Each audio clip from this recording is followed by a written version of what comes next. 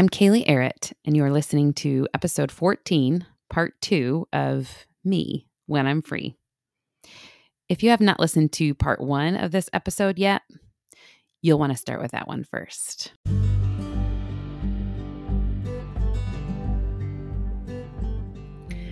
Who is this me when I'm free? And why does it even matter? This is the question that has spurred me on for years now.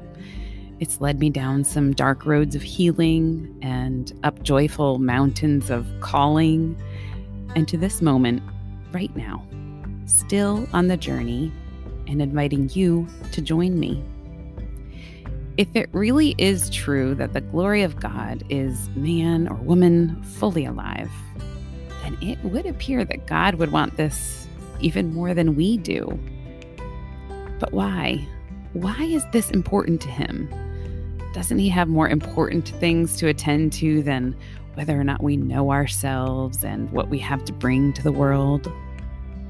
These are some of the questions I want us to explore together each week through a simple story, a few moments of reflection, and space to pray. Join me, friend.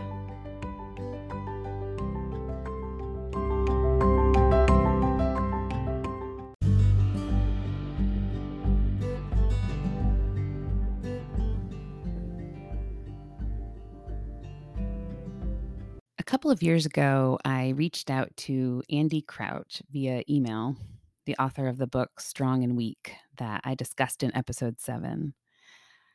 I sensed that men and women could learn to flourish together in community through the teachings of his book, and wondered if Andy had taught on this at any point. His reply has resonated with me ever since. He admitted that he had considered this, but had not done any teaching on it. Then he wrote, "Suffice to say, all churches have so far to go in finding ways to really move up and to the right in respect to gender. It is maybe the very core human drama and the place where God would most deeply want to work reconciliation in the human story. Up and to the right, the path of meaningful risk and meaningful action that leads to flourishing." If this is true, that the space of reconciliation most deeply in need of God's touch is the relationships between men and women, why haven't I heard more about this? I believe that we lack an imagination for what flourishing in our communities of faith could look like for both men and women. John Dawson writes in his book, Healing America's Wounds, "The wounds inflicted by men and women on each other constitute the fundamental fault line running beneath all other human conflict. It is the biggest reconciliation issue of all, outside of our need to be reconciled to God the Father." So, can I tell you a bit more of my story that highlights the beauty of what God longs to mend in regard to men and women together in community? I've mentioned in previous episodes that in the beginning of my journey toward freedom, I attended a week-long relational healing retreat through an organization called Desert Stream. The teaching centered around the idea that all of us are made in God's image, male and female, and each of us have gifts to offer and receive in order to love each other well. Most of us have been wounded in some way by the love we have not received in community, and as a result, we have areas of relational brokenness.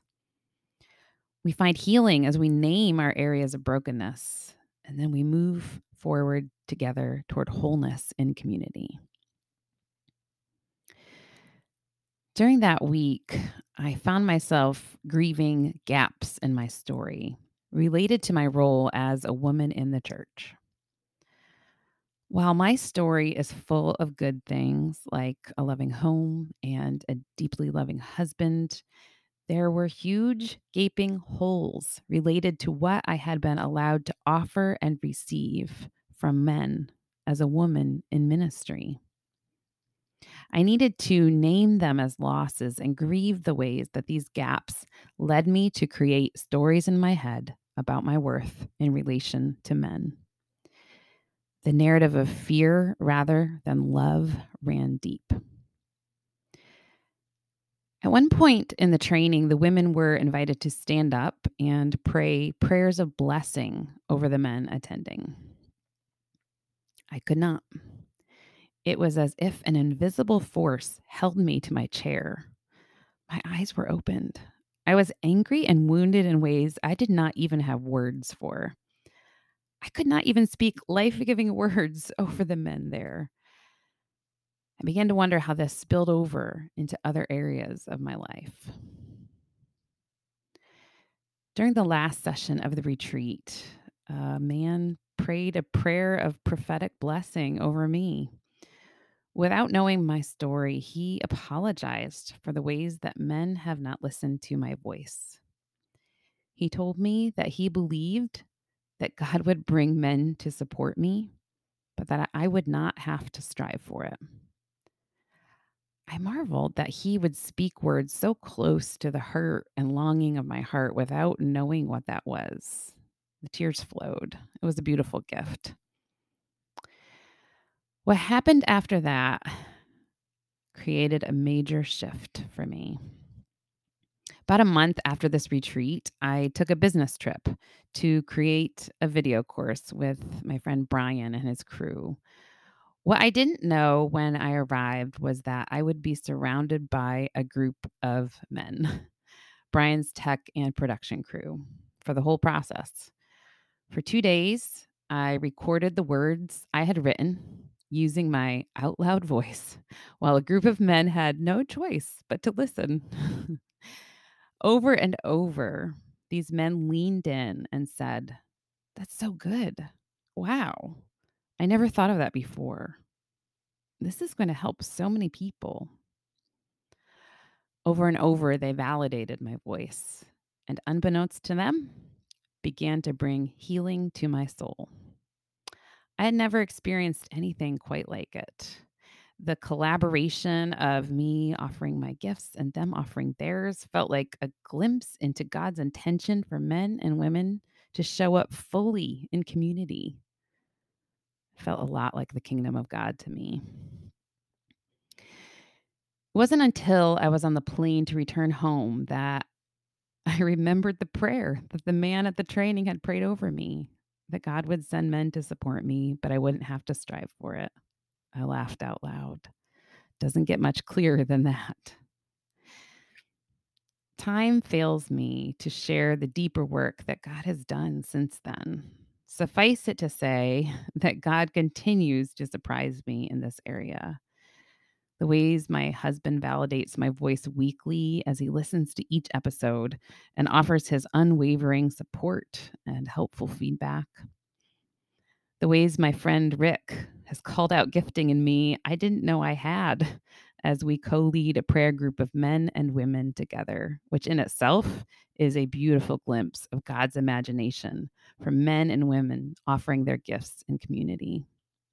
The ways my friend Jack has cheered the venture of this podcast on with texts and phone calls and enthusiastic support. While it's true that in the absence of data, we make up stories about our worth and our value, I believe that in the presence of life giving data, a very beautiful new story can be written. Friend, I am confident that God designed us to need and to bless each other's gifting, all of us, both men and women. It is the truth of we when we are free. And so today, friend, I leave you with these questions and some space to reflect. If it's helpful, I invite you to grab a journal to jot these thoughts down and ponder them throughout the week.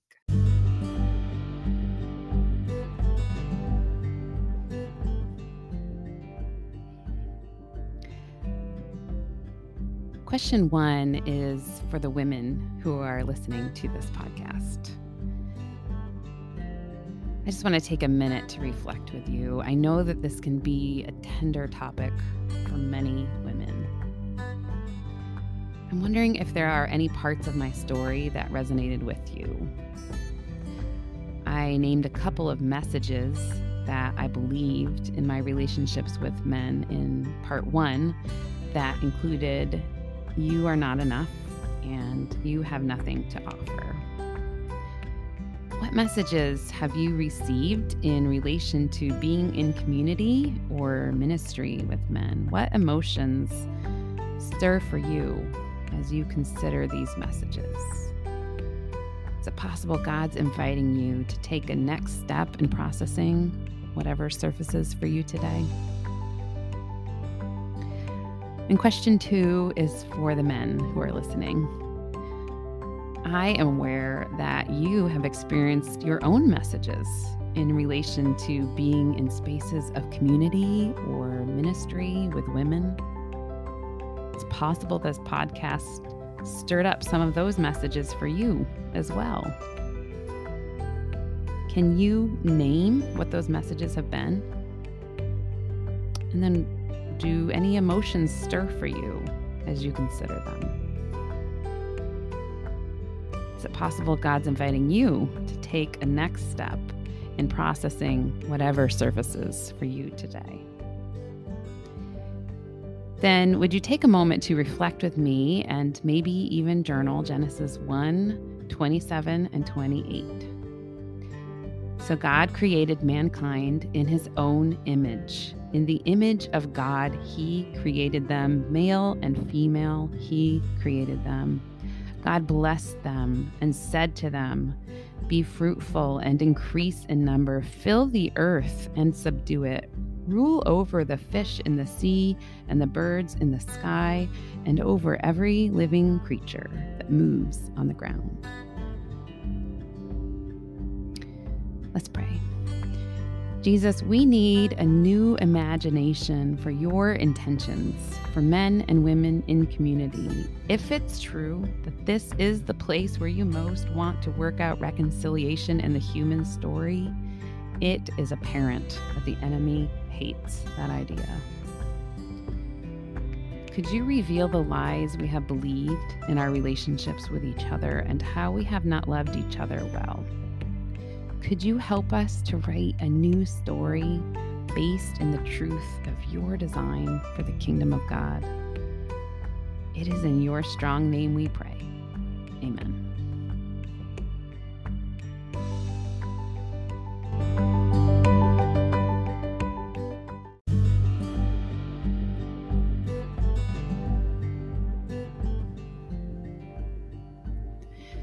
Thanks for listening to this episode of Me When I'm Free.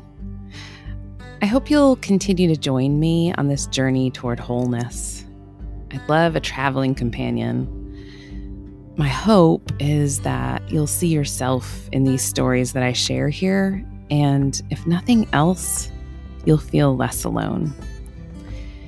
If you'd like to connect throughout the week, you can find me at Kaylee Arrett on Facebook and Instagram, or at KayleeArrett.com. And if you haven't yet, I'd love for you to subscribe to the podcast, and I'd be delighted if you left a review. Thanks for listening, friend. Let's meet back here next week.